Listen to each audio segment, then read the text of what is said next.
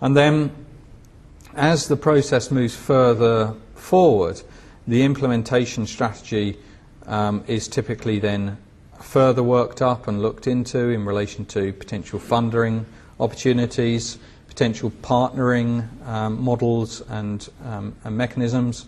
It may give rise to a marketing exercise in relation to the phase one or the early priorities projects.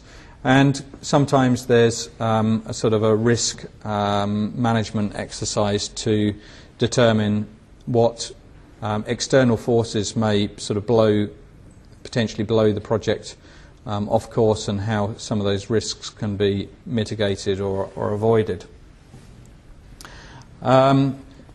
Sometimes if that master planning process wasn't a formal planning policy document itself, the core principles that were embodied within the master plan may then be fed, or will hopefully be fed, into planning policy. So, for instance, with the Devonport instance, in parallel with this locally based sort of master planning exercise that did involve each of the key stakeholders, but wasn't actually a formal planning policy process per se.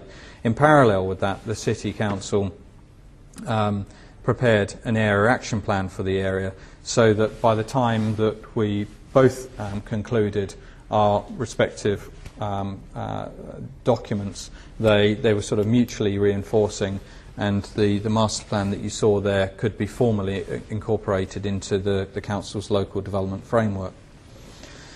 The other mechanisms may be looked into. So, for instance, key sites may form the basis of design briefs or developer competitions, for instance, or various other things.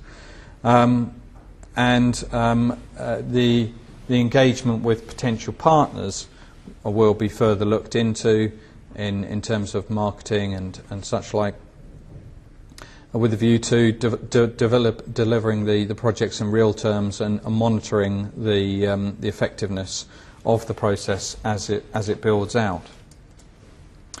So that's given you, it's sort of built on the earlier planning policy and guidance discussion.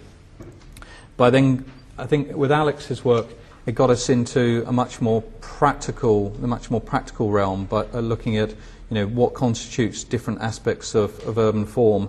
And then what I've sought to do is then apply that in practice to give you, I think, perhaps a richer understanding as to how it can be manifest in real terms, both in terms of design and how one might master plan in a way that comprises a whole series of stacked, interrelated layers of consideration, but also that one looking at the process that would actually give rise to a master plan and then taking that through to delivery.